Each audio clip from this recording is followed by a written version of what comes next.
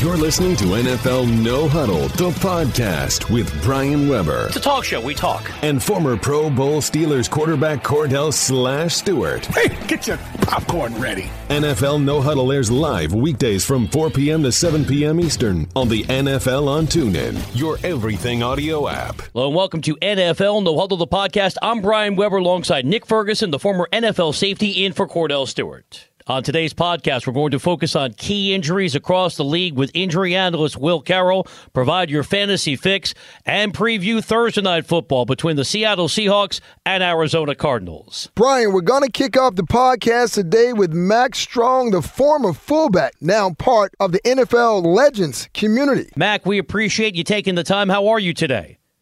Man, I'm doing pretty good. Thank you guys for having me on. It is our pleasure, and we want to break down this game in detail, talk about what you've been up to as well.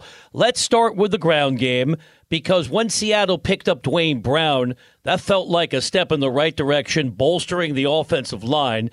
But as you sum up what's going on in the Emerald City, are you surprised that the Seahawks have not been able to run the ball more effectively this year? Yeah, they're still trying to find their way through that. I mean, it's obviously been a work in progress the entire year. And a lot of people look at the offensive line and the instability there with what they had. They've had some injuries along in that area and on that side of the ball. But these guys are still trying to find their way. I know Pete Carroll and Tom Cable. Those guys are, they've been in this position before. They've had to deal with this offensive line and try to get them on the same page, and then also find the right running back to run behind these guys to make the ground game really go. And I know that's what they want to do. They want to play good defense and run the ball. So hopefully they can find a way to get it done tonight against the Arizona Cardinals. Mac, Nick Ferguson here. Watching the Seattle team play, they play aggressive type of defense. And usually when you play an aggressive style type of defense, sometimes that means you give up big plays. This team over the past 2 weeks have given up maybe 13 plays of more than 20-plus yards. What is it that Pete Carroll needs to do with this defense to maybe rein them in so they're not giving up so many explosive plays down the field? Well, it's got to come back to everybody just doing their job. We've come to know this defense to be one of the best defenses maybe of all time over the last, 3, 4, 5 years, lead the league again in scoring defense. So they know how to play defense. They know how to make adjustments, and they just got to get everybody on the same page. I'll tell you a big part of it last week, and hopefully it won't be another issue tonight, is just missing Earl Thomas, who, being that center fielder, is probably the best free safety in the game right now. Without him in there, he's been able to, over the years with his career there in Seattle, make up for a lot of mistakes that any of those guys in the front seven and anybody else in that defensive backfield make. He's able to, with his speed and his smarts, his football savvy, be able to make up for that. And they haven't had him around, and that's going to be an issue tonight, maybe. Thomas with the pick six a couple weeks ago in that thrilling win over Houston, unable to play last week with a hamstring injury, banged up heading into game time tonight. Taking you around the league with Mac Strong, former Seahawks fullback, proud member of the NFL Legends community. Mac, if we think about the concept of value, it's a time of the year when we're talking about midseason awards. In terms of forecasting the MVP race, Carson Wentz now the front runner. But if we believe in the actual word itself, value, is there any player more valuable to his team than Russell Wilson to the Seahawks? You can make an argument for that for sure. They're 5-3 with him. It'd be scary to see what they would be without him. He's not only obviously leading the team in passing, but he's leading the team in rushing the last couple of weeks, kind of doing everything on the offense. And, with the kind of a makeshift offensive line until these guys find some stability, he's kind of running for his life. And he makes a lot of plays with his legs and makes people miss in space, and he seems to always make the right play at the right time. And, he's surrounded by, good couple of receivers and, just some other skill guys there that he can get the ball to. But, you look at Russell Wilson, what he's doing with this team, and, have them in second place in this division. I think without him, they would be much further down the ladder. So, he's right there in the mix of things, and hopefully he, along with the rest of these guys, can help, find their way out of this and start turning things around and get back to their winning ways. Mac, I've had this conversation with a lot of individuals, and since you're close to that Seattle organization, you'll be the best person to answer these questions. Right now, statistically looking at Russell Wilson's numbers, 17 touchdowns, 6 interceptions. He's right up there with Alex Smith and Tom Brady, and he has the Seahawks right in position to try to at least get a wild card position. Why is it when we talk about quarterbacks and elite quarterbacks, there's not a lot of conversation and dialogue about Russell Wilson, and if it is, it's not the fact of giving him his just due and his credit when we may talk about Alex Smith or Matthew Stafford or Matt Ryan. Why are individuals not giving Russell Wilson his just due? Yeah, that's a great question. I think some of it has to do, I think, with the fact that, when you think about the Seattle Seahawks, number one thing you think about is defense. And so that side of the ball gets a lot of credit, and rightly so. I mean, they've had won games for this team at times over the years. But he's right there in the mix. I think the other thing that people look at him with is just his lack of size. He's not the prototypical quarterback that I think people are used to seeing, like a Carson Wentz, like a Tom Brady, 6'3", 6'4", big guy that can see over the line of scrimmage and all of that. But I think what people really miss about Russell Wilson is that he's a winner. And to me, that's the bottom line. Anything we're talking about, football or competition, professional sports, is about, does the guy win? Are there a better team with him in there? We just talked about a few minutes ago, what would they be like without him in there? He just finds a way to win games. He doesn't always make the right play or the best play. And, he's had some ugly games this year, but somehow, some way, at the end of the game, they always have a chance because of him in there at quarterback. I think that says a lot about him, and and that's been the case ever since he stepped foot into the building in 2012. Chatting with Mac Strong, former Seattle fullback, part of the NFL Legends community. Mac, over the history of the NFL, we've seen occasionally tension on great teams between offense and defense. Think about the 1985 Bears and who was really responsible for that 15-1 run in the regular season and winning the Super Bowl. You know this organization in Seattle well. Are reports of a divided locker room and a split between the offense and the defense exaggerated to a degree? What's going on in Seattle? I don't think so. I mean, these guys are close. These guys played a lot of football together. You think about the core players on this team have been together now for a good 4 or 5 years, if not longer. And do they get frustrated? Absolutely. Do they yell at each other and get irritated with one another? Absolutely. Do they almost come to blows out there on the practice field because their emotions kind of run high? And absolutely. But I think that's what a brotherhood is all about. One thing you won't see is guys pointing fingers and blaming one side of the ball or individuals or anything like that. They take the wins and losses together as a team. They know that they've been in this position before in the past, and they've been able to pull out of it because they've stayed together. And so I don't expect them to fracture at this point. I expect them to stay together and keep pointing towards tonight and get back on track with winning. Mac, we've seen this team struggle offensively, and we've seen them struggle and get to the Super Bowl. Also this season, we've seen them put up a lot of points. When the offense is clicking, the protection is there, Russ was finding his receivers, he's hitting those deep throws. But can this team get back to the Super Bowl, get to Minnesota, playing those kind of baseball type of score games where it's a 12-9 game? I think so. If you talk with Pete Carroll or any of those guys, all they care about is winning. They're not about the stats. They understand that the stats will come. They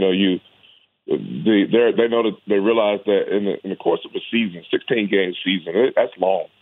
They're just at the halfway point now. There's ebbs and flows. There's ups and downs, peaks and valleys.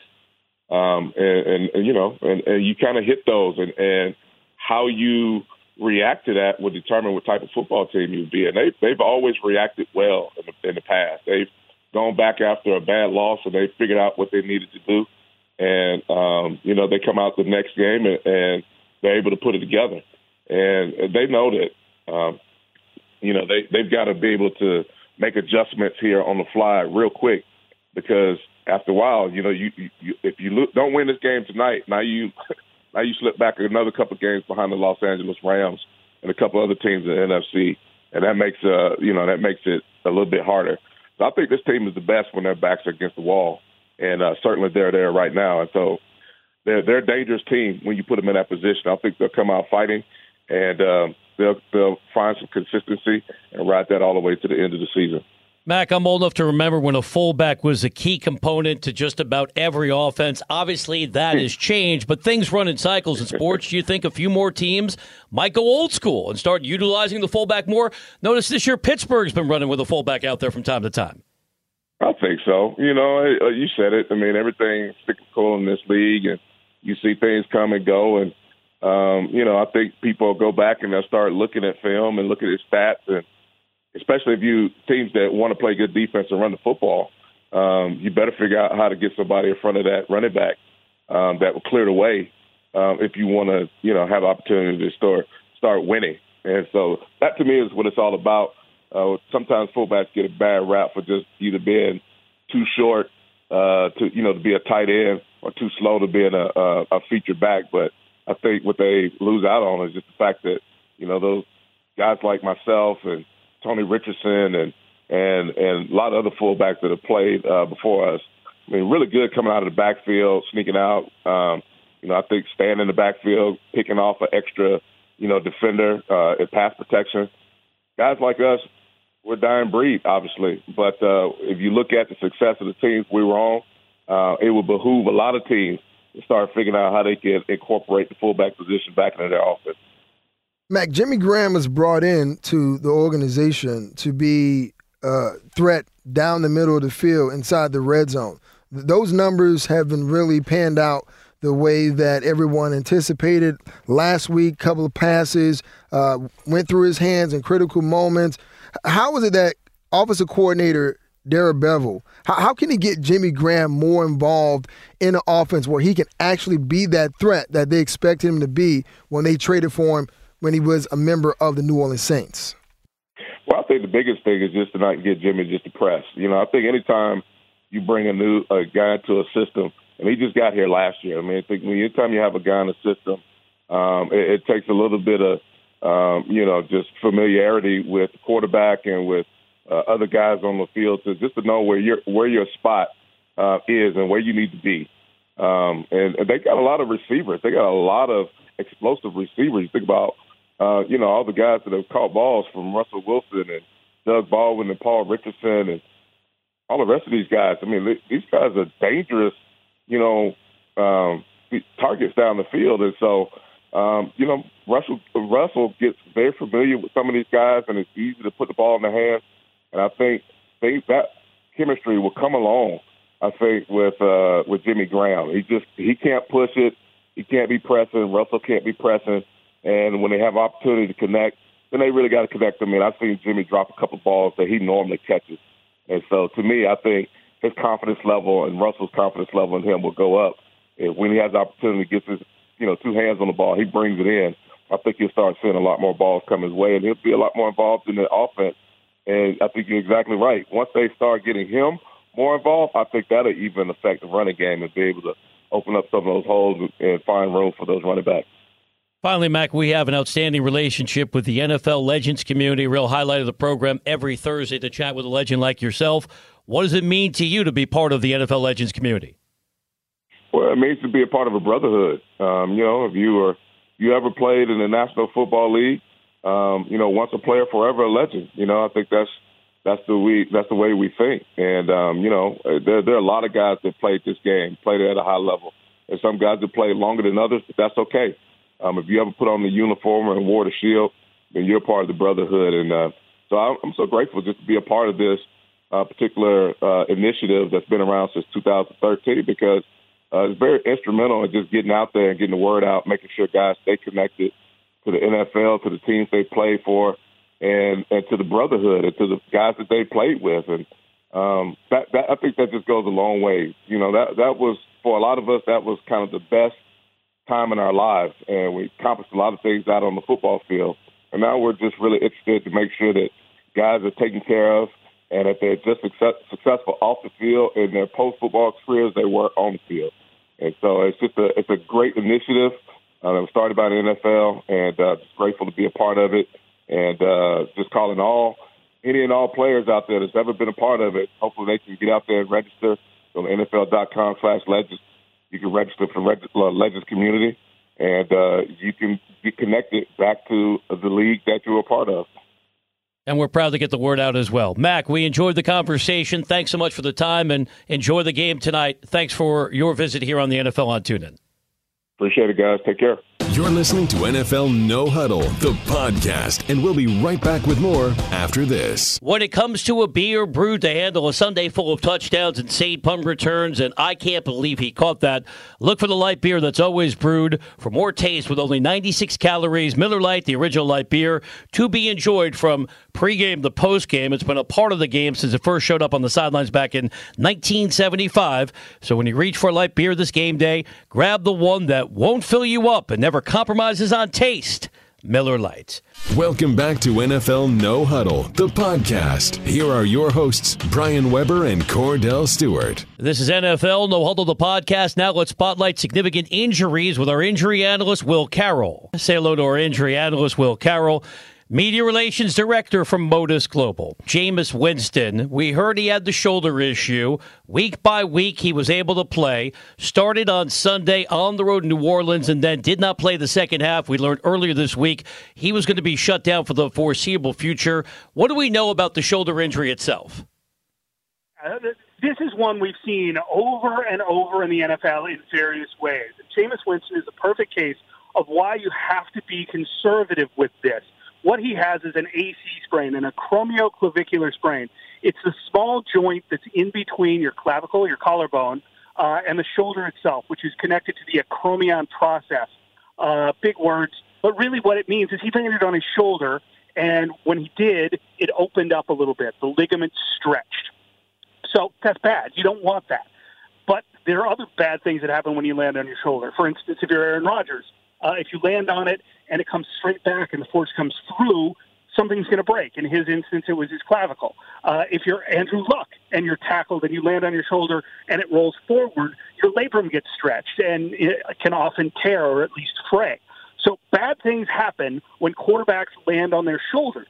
There's no protection there. The shoulder pads do nothing for this kind of impact, and there's frankly nothing out there that does. Best thing is, don't get sacked. Don't get knocked down, but unfortunately that's just not how the NFL is played these days. So for Winston, he was well enough to play, but he was obviously getting hit, landing on the shoulder, making it worse. So it couldn't get all the way better. It's kind of like when you were a kid, you would pick off the scab, and then you wonder why you've still got a cut there on your knee 2 weeks later. He just didn't have time to heal. So they're going to give him the time to heal, make sure he's back, hope that Ryan Fitzgerald can push them forward, and hope that they have a healthy Jameis Winston in a week, 2 or 3. Well, Nick Ferguson here, week 8 in the game between the San Diego Chargers and the New England Patriots. Chris Hogan took a shot to a mid-portion of his arm, and the reports were that it was a shoulder injury. Now, they had to bye with some time to rest. What are the expectations that he could possibly play this Sunday in Denver? It's a good possibility. The question here is going to be function. There's a lot of talk that this is a very similar injury to what Jameis Winston is going through, that his shoulder was pushed back, took that big hit, and opened up the AC joint, which led to the sprain. Now, there's a number of other things, as I said. You can get labrum damage. You can get all sorts of things, none of them good, from this kind of play. So we'll have to see exactly how this plays out. But what it's going to come down to is function. Can he reach up and get the ball? Can he, push off a receiver? Is he able to do the blocking that he needs to do? And is it going to get worse when inevitably he gets hit or tackled? You hope he doesn't take a big hit like that ever, but he's likely going to. So they're going to make a decision probably tomorrow on whether he's moved along enough to play on Sunday.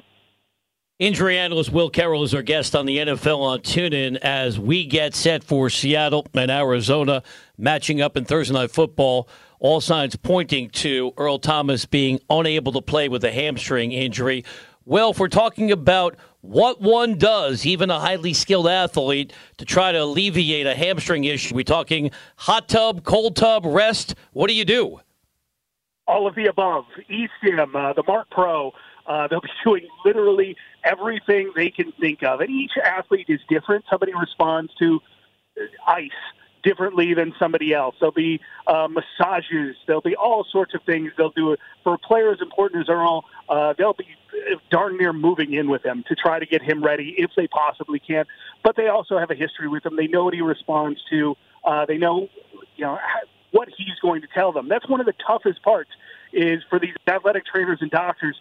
Players don't often tell them a lot and sometimes can't express exactly what they're feeling because they want to play as much as the doctor wants to get them back out on the field. So they'll be doing pretty much anything they can because he is going to be such a key. You've seen what Arizona's been doing, just pumping Adrian Peterson out there, carry after carry after carry. You don't often see, 36, 37 carries like he had last week. And without Earl Thomas clogging up the middle and stopping the box, they'll be able to do it again. So the Packers part ways with tight end Martellus Bennett, claiming that he didn't disclose a shoulder injury that he's now dealing with. Now, the Patriots pick him up off of waivers. Now he's now a member of their team. Stunner, isn't it? Yeah, it's kind of crazy. When we were just talking before you came on that I didn't believe that he should have left the Patriots to begin with, but I'm not going to count anyone else's money. But now he's back with the Patriots. Now, what's the severity of this injury, and how soon could we expect Bennett to be catching passes from Tom Brady? Very soon. Now, here's the intriguing thing. Essentially, the Packers were saying he didn't disclose something along the way, and it's really difficult to hide an injury. And, a lot of people are saying, well, it's something that happened in the offseason, so there wouldn't have been a record of it. Well, if that's the case, then it's fraud, and they could go after his contract, a lot of different things, but you don't often see that. If he got hurt and you didn't tell anybody, well, that's kind of on the medical staff as well, that he didn't trust him enough. It's just an odd situation. Now let's add to it that, he's been picked up on waivers. He hasn't cleared a physical with the Patriots yet, as far as I know, but they certainly know him well. Some of these physicals for incoming athletes are about as simple as, well, he's breathing, you pass. But they'll take a look at him, make sure that shoulder is okay. I'm wondering if he'll disclose it to them. But if they do, what does that mean to the Packers? That he disclosed it to the Patriots but hid it from the Packers? I don't get how this is going at all. You just have to hope Martellus is okay because he's been really, really good. This feels like the LeGarrette Blount thing all over again, that somehow Bill Belichick is managing to find a way around the trading deadline, and the players are doing it for him. Stunning that the Patriots would try to gain an advantage. We've never seen that before in the history of the National Football League. Alongside Nick Ferguson, I'm Brian Weber, spotlighting bumps and bruises with one of the best in the business, our injury analyst, Will Carroll. Well, last one for me, with Arizona taking on Seattle tonight on Thursday Night Football. Let's go back to the Carson Palmer injury suffered in London a few weeks ago. Broken left arm. Based on the initial reporting, there was an aggressive timetable that could have him back on the field as soon as, say, week 16. Is that consistent with what you're still hearing, and there is a chance he might play again if Arizona's still in playoff contention? Yeah, absolutely, and that's going to be the key. Can they get along long enough? And don't forget, David Johnson's on the horizon as well after his wrist surgery. For Carson Palmer, it's really simple. He's just basically got to stay in shape, keep his arm ready, and then wait for that arm to heal. We all know little Jimmy down the street who fell off his skateboard and broke his arm. This is the same thing. It's just frustrating that there's not really anything we can do to make broken bones heal any faster. It's time and rest and being able to do as much as you can so that there's the minimum you can do to minimize that time between the time you're medically cleared to get back out there and the time you're able to actually functionally get back out there. Now, here's going to be the interesting thing to watch. Because he's on the IR, he can't practice, but he can do things on the side and throw the ball, do pretty much everything he can I want to know how much throwing he's doing, how quickly are they going to be able to ramp him back up. I don't think it's going to be very long, and I would not be surprised if they start to think about, could he play with a cast? How are they going to protect that arm as he comes back? Certainly you want to make sure he's 100% healed, but do you want to protect it as well? I don't think it would really affect his game to have some sort of pad on that arm. Well, last one for me. We all know about the gruesome injury Teddy Bridgewater sustained to his lower extremities. He returns to practice. Seemed like he was a boost of confidence for the Vikings team as a whole. What's the likelihood that we could possibly see Bridgewater back in the starting lineup under center for the Minnesota Vikings before the season's end? I think it's a very good chance because they obviously, they want to win, and Teddy Bridgewater looks to be a very good quarterback. He's had this time off, unfortunately, due to that injury. But from the minute of the injury, the way that Eric Sugarman and his staff handled that injury, and we've seen it again with Zach Miller just a couple weeks ago, this was possibly a life-threatening situation, let alone a bad injury. He's had every chance from that moment to come back, and now we're starting to see it. Essentially, forget about the gruesome injury. Just think of this as a basic ACL injury, because that's what it amounts to in the rehab. Once they figured out that the nerves and the blood vessels were handled, then they just basically had to repair the damage that was in there and give him the time to heal back up, and they've done that. Most quarterbacks come back from ACL injuries. We know this. Even the mobile ones. Deshaun Watson will learn this here. He did it once. I think he'll be able to do it again. So I think Teddy Bridgewater is going to be able to come back, and I think it's going to surprise people how little of his athleticism and mobility he loses. And I think they're going to want to see him in at least the last couple games, if not earlier, to know what they have for next year and make decisions about whether he's going to be their number one going forward. Well, as always, we appreciate the insights. Thank you for your time. We'll chat with you next week on the NFL on TuneIn. Thanks a lot, guys. You're listening to NFL No Huddle, the podcast. We'll be right back after this. Hey, Peter King here from the MMQB. Listen live this Sunday as I join Brian Weber and Nick Ferguson on NFL First and Goal. Over the shoulder catch to the 5, inside the pylon, touchdown. Between the biggest plays from around the league, we'll talk about the biggest storylines from this week's games and cover the day's action in real time. Catch NFL First and Goal every Sunday at 1 p.m. Eastern, only on TuneIn Premium. TuneIn is your home for the National Football League. This is NFL No Huddle, the podcast. Here are your hosts, Brian Weber and Cordell Stewart. Welcome back to NFL No Huddle, the podcast. Now let's dig deeper into the Thursday night matchup between Seattle and Arizona with our original team player presented by Miller Lite. It's NFL No Huddle, spotlighting the stars of the game who played their hearts out for one team their entire career. It's the original team player, presented by Miller Lite. Nick, it's Larry Fitzgerald, now in his 13th season of unparalleled success as a playmaker for the Arizona Cardinals. Third overall pick in the 2004 draft coming out of Pitt. Nick, you were still in the league as Larry made a very smooth transition from college football to the National Football League.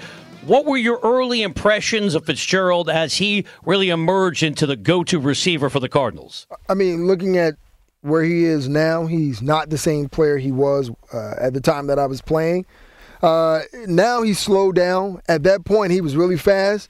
He could stretch the field, and that big body of his, whether you're a corner or you're a safety, he was able to go up with that big catch radius and catch the ball and take it away. And as a wide receiver, you have to have that mentality. When the ball is in the air, no matter where it's thrown, if it's thrown anywhere in your vicinity, it is your ball. That's the mentality that he had displayed at that time, and he's still displaying it now. And due to the lack of speed, they've moved him from the outside, and they made him more of a slot receiver where he even, functions, better than he did function, out wide, because now you're matched up with the team's third corner and sometimes with the linebacker. You can now go in and dig out those linebackers on run plays, but also you can go and sit down in the middle of the field like, teams normally use the tight end, but also they can run routes where they run you across on a cross country. That's what we call a cross country route. Run you across to the other zone, and usually there's supposed to be a defender sitting there waiting for you, but now that gives him an opportunity to make those catches that he now can make, being as though he still doesn't have that speed. But when you talk about Hall of Fame talent, you have to mention him in that conversation. And it's always, well, what are the characteristics that will put a wide receiver, a guy in any position, in that Hall of Fame category? And you talk about first ballot, and we've seen, Terrell Owens battle with that too. But here's the difference. Fitzgerald's never had any of those off-season or off-the-field issues of concerns. He's always cordial. He's out in the community doing so many different things. And when you look at his career statistically, right now, let's just take a look at some of the top guys that are in the Hall of Fame. Jerry Rice, Chris Carter, Tim Brown, Andre Reed. It took Chris Carter, Tim Brown, and Andre Reed a couple of years for them to get in. I don't feel as though that's going to happen with Fitzgerald, because his stats, I'll just give you Tim Brown's stat. Mm-hmm. Tim Brown has more than 1,000 receptions, more than 14,000 yards receiving, and 100 TDs when he retired. Fitzgerald right now, he's at 1,175 receptions and 14,953 yards receiving with 107 touchdowns. And he's still playing. Once again, he's not what he was, 5-6 years ago, but playing in that slot, he can continue to build on those stats. And that's right there, the stat line close to Tim Brown. So it'd be hard-pressed for me to find anyone who wouldn't say that Larry Fitzgerald is not a first ballot Hall of Famer. But I don't cast votes. Maybe you do. I still don't know how they decide who's going in and who's not. And it's kind of a popularity contest. Did you win a Super Bowl, or how productive was your team? All that aside, all I know, looking at what he means to the Arizona Cardinals, Carson Palmer, Bruce Arians, and that offense, and the numbers I just listed, that can still grow before he calls it quits. To me, how can you keep him out of the Hall of Fame on the first ballot? I just don't see it. Focusing on Larry Fitzgerald, he's today's original team player presented by Miller Lite. I'm glad you're talking Canton, Ohio, because that's where I wanted to get us to wrap up the analysis. Pull up Terrell Owens' numbers, and they're just sensational. You don't have to go category by category. We know T.O.'s still waiting to get the call from the Hall, and even though, unlike baseball, Nick, Pro Football Hall of Fame, character is not a criteria. It's what you did on the field and surrounding the playing field. But here's where folks who don't like T.O. are able to come up with an anti-Owens argument. They extend the playing field into the locker room, and they said he was a bad teammate there. If that's the case, shouldn't that bolster what you're talking about with Larry Fitzgerald being a first ballot Hall of Famer, because he's always been viewed as a quality teammate? And if you're thinking about his contributions off the field, last year he won the Walter Payton Man of the Year award. Absolutely. And I have Terrell's numbers right here. He has more than 15,000 yards receiving, and he did that with 5 teams. And what you're speaking to right now, of the caliber of person and player Fitzgerald is, he did that with one particular team, which is definitely hard to do in the league, knowing with free agency and how teams, move on past players. But it's funny because we've seen same thing happening, with Pete Rose in baseball and Terrell Owens. This is what I call the media comeback, when now they can kind of inflict their level of their pain on a player who's looking to get into the Hall and say, wait a minute, I remember covering you, and you were not the nicest person. You would not give the nicest sound bites, and you treated us like crap. So this is my opportunity to seek revenge on you. No one would say that about Fitzgerald. Consummate pro. Like I said before, he's always out in the community trying to do productive things. He even went back to school to get his degree because he promised his mother that he would actually do that. See, those are all the things that when you look at a Hall of Fame player, these are things that should be taken into consideration, but oftentimes they are not. So still, I can't see how anyone in their right mind would somehow keep Larry Fitzgerald out of the Hall. Now, let's just say, just for conversational purposes, if we had Randy, Terrell, and Larry retired in that 5-year window before you can be considered to go into the Hall, and say, well, of those 3 receivers, rank them from 1 to 3, who would probably go in first, or we think would go in first?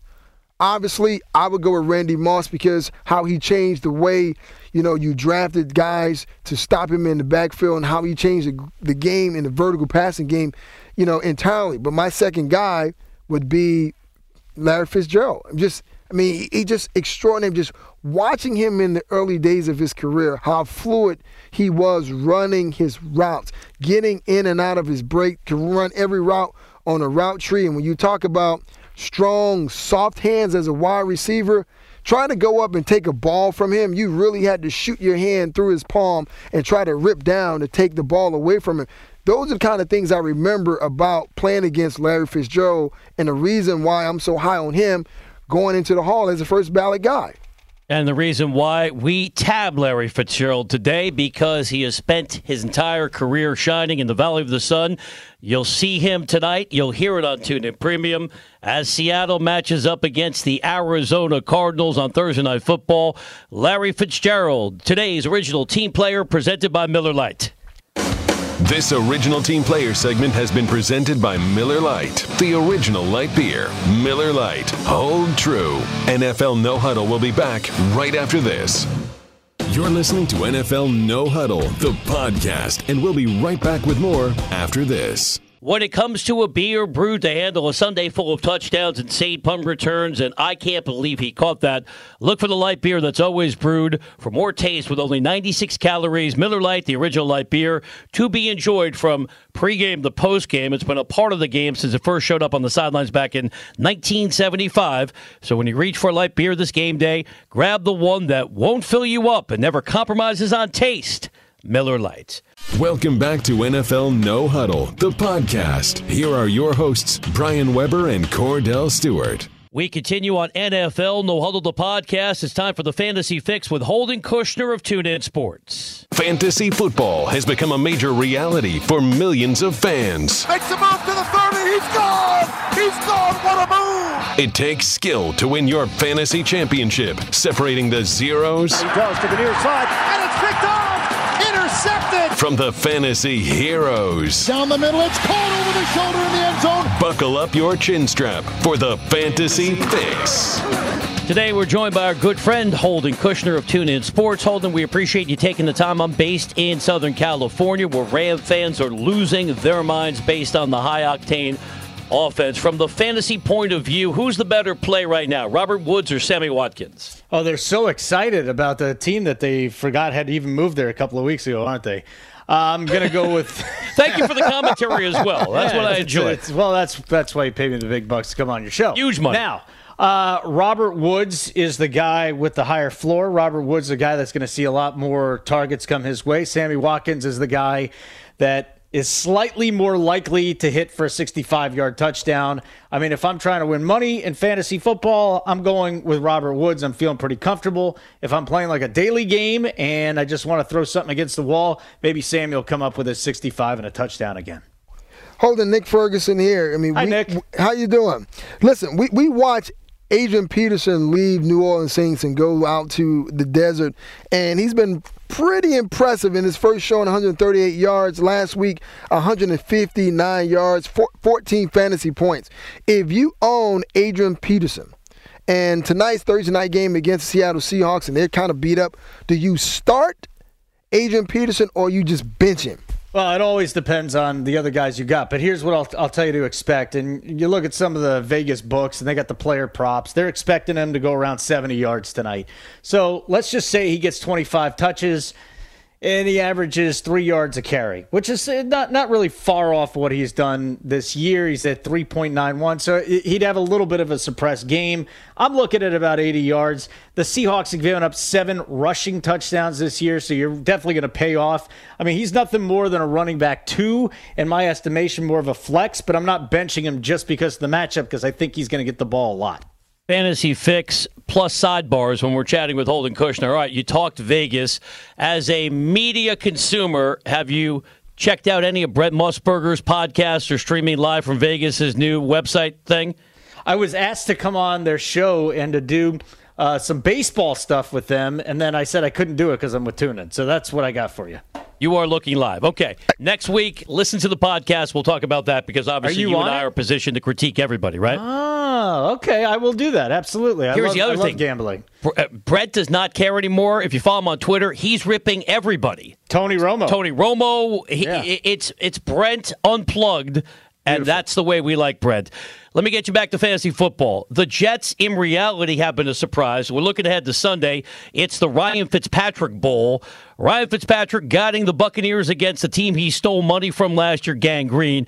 Tampa Bay's defense has been hideous, only piling up 8 sacks. So if I said pick somebody on the Jets offense, you have to pick anybody on that roster. Is there a name that would stand out that you'd play on Sunday? I like a lot of guys in this game. I know it's ugly, it's gross, it's disgusting. I'm playing a lot of daily games this week, and the safe pick I got is Josh McCown. I mean, this Tampa Bay defense gets shredded through the air. I think he's safe for 2 touchdowns a game. They give up at least 2 touchdowns every single game. Josh McCown's numbers, just go start digging into him a little bit. You tell me if he's not having a better season. So, last week it was only a $140 and a touchdown. They didn't have to throw it very much. Against Atlanta, he threw for 257 and 2, threw 3 touchdowns against Miami. I think he's a good play. I think Matt Forte having that knee issue, Bilal Powell being a timeshare with Elijah McGuire, but I think Powell has some upside there. And I think Robbie Anderson, despite the fact that Grimes looks like he's going to play, I think Robbie Anderson is going to have a nice game. Safarian Jenkins going up against his old team, and he's been a constant target. And again, the defense in there. And then on the other side, I think Cameron Brate's a remarkable play. I think Fitzmagic is just a guy you throw a dart at. And now that there is no Mike Evans, I think Brate's going to get red zone looks. And I think that Deshaun Jackson is not a bad play. So earlier this week in Denver, in an interview with 9 News, Brock Osweiler said the Patriots are the perfect opponent to get the Broncos back on track. With that being said, how does Brock somehow change the value of the Broncos playmakers?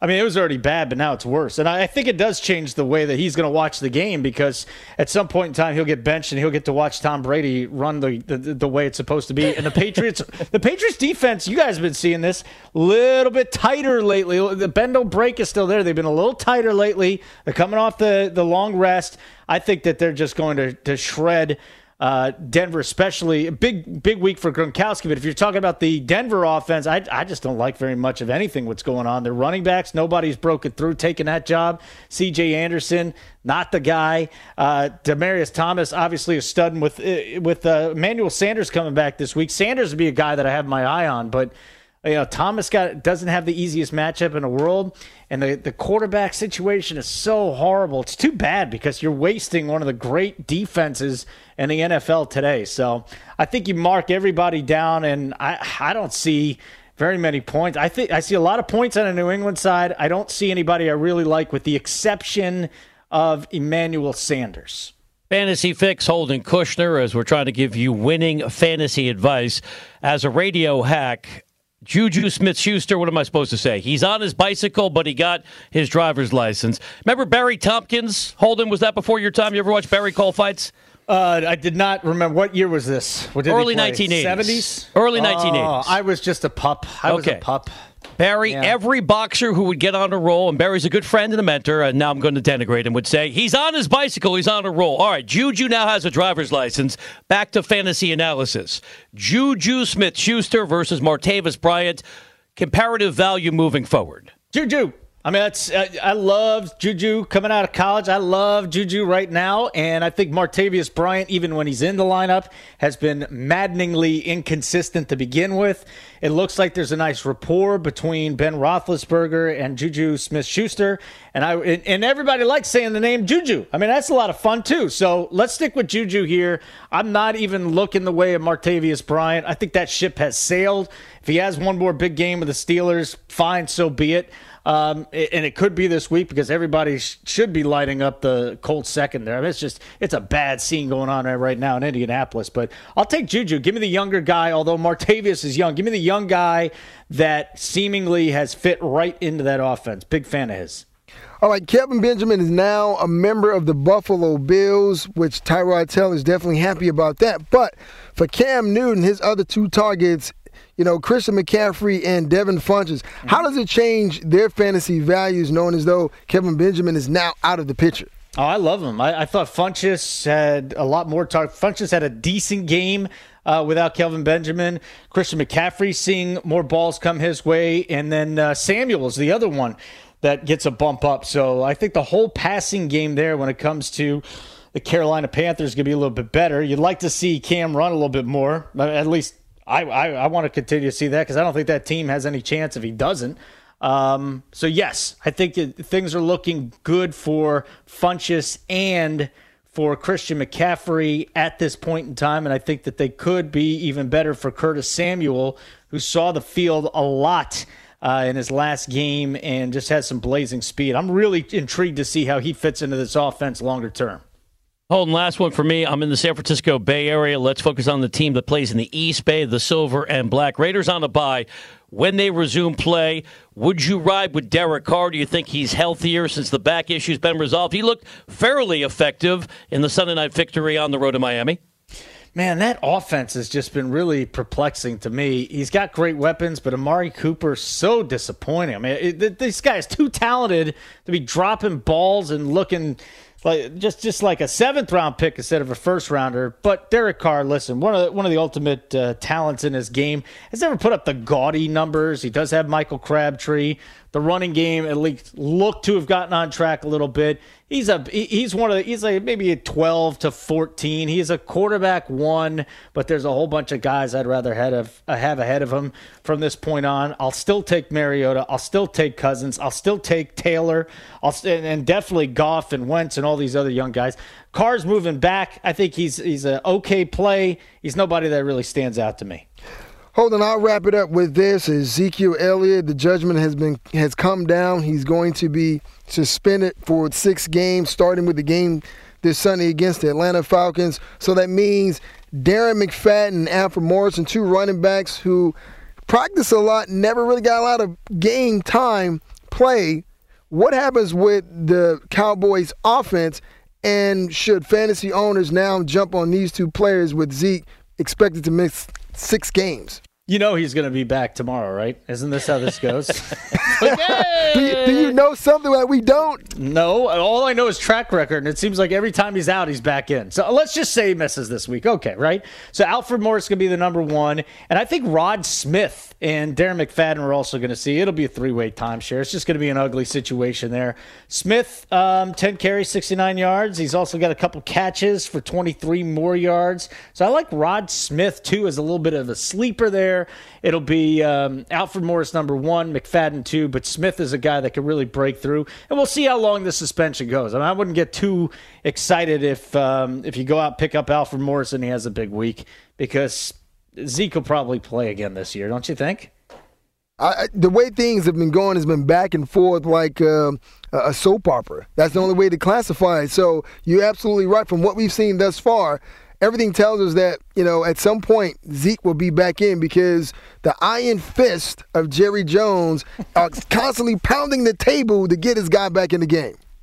It's not working that well this time. Not so well. The iron fist just didn't work well this week. Maybe next week. Maybe next week. Appreciate it. We'll chat with you next Thursday if you have a chance. Download Brent's podcast. I'd like a review. You Are Looking Live. Well, I'll tell you, I got it's 50-50 right now. My future son could be out this time next week. Oh, okay. Well, congratulations. Nick he's laying low. He's laying low. Nick just welcomed a new bundle of joy into the world. Absolutely. And I had a date in 1988, so I'm keeping you honest, all right? Yeah, I'm getting too old for this stuff. Danny Glover. I'm getting too old for this stuff. Hey, good luck with that. So I hope we're not chatting with you next week. No, and we'll chat with you in a couple weeks, all right? No, if the kid comes now, then there's no football this Sunday. I'm all excited. I'm all prepped up for this week. So let's push it back a week. Okay. I hope the timing works out in an advantageous fashion so you can watch football on Sunday. In a perfect world, February, but take care, guys. You're listening to NFL No Huddle, the podcast. We'll be right back after this. Hey, Peter King here from the MMQB. Listen live this Sunday as I join Brian Weber and Nick Ferguson on NFL First and Goal. Over the Arizona gets to the 5, inside the pylon, touchdown. Between the biggest plays from around the league, we'll talk about the biggest storylines from this week's games and cover the day's action in real time. Catch NFL First and Goal every Sunday at 1 p.m. Eastern, only on TuneIn Premium. TuneIn is your home for the National Football League. This is NFL No Huddle, the podcast. Here are your hosts, Brian Weber and Cordell Stewart. As we close out NFL No Huddle, the podcast, let's preview Thursday Night Football and let you know what we are more than sure is going to happen between Seattle and Arizona. It takes a unique ability to navigate the topsy-turvy National Football League. Drop down, get your eagle on this one. A special vision to find clarity in an always changing sport. I was wrong. Brian and Cordell aren't just sure about their perspectives, they are more than sure. I'm more than sure. Nick, we have less than 2 minutes left in the show. It's 5-3 Seattle on the road at 4-4 Arizona. I'll let you go first. Who's going to win tonight? Why? What's the final score? Well, I'm going to go with the Arizona Cardinals. I know Drew Stanton didn't really light it up last week against the San Francisco 49ers, but I believe in Adrian Peterson. When you've had all the negative things pointed against him, he was on the commissioner exempt list, missed a whole year of football, and now he's on his redemption tour. He didn't really get the ball in New Orleans, and we saw 169 yards on the ground against the San Francisco 49ers. We talked about, about the Seattle Seahawks defense and the fact that Earl Thomas may not be the man in the middle. So you see maybe Cam Chancellor down in the box, but this is a defense who has been beat up across the line of scrimmage in the front seven. So AP is going to have a nice day tonight on Thursday night. It's a short week. So I'm going to go with the Arizona Cardinals. Like I said, I'm going to go 20-13 in favor of the Cardinals. Well, if you're right, then we have pure chaos in the NFC West, and we love having storylines to dissect. But I got to go with my brain. Seattle, despite the injuries in the secondary, short week on the road, they win this game because they need it. It's going to be low scoring, 24-20 final score. Seattle wins it 24-20. Thank you for listening to NFL No Huddle, the podcast on iTunes with Brian Weber and Cordell Stewart. Listen live weekdays from 4 p.m. to 7 p.m. Eastern by downloading the TuneIn app and searching NFL No Huddle. The National Football League is on TuneIn, your everything audio app.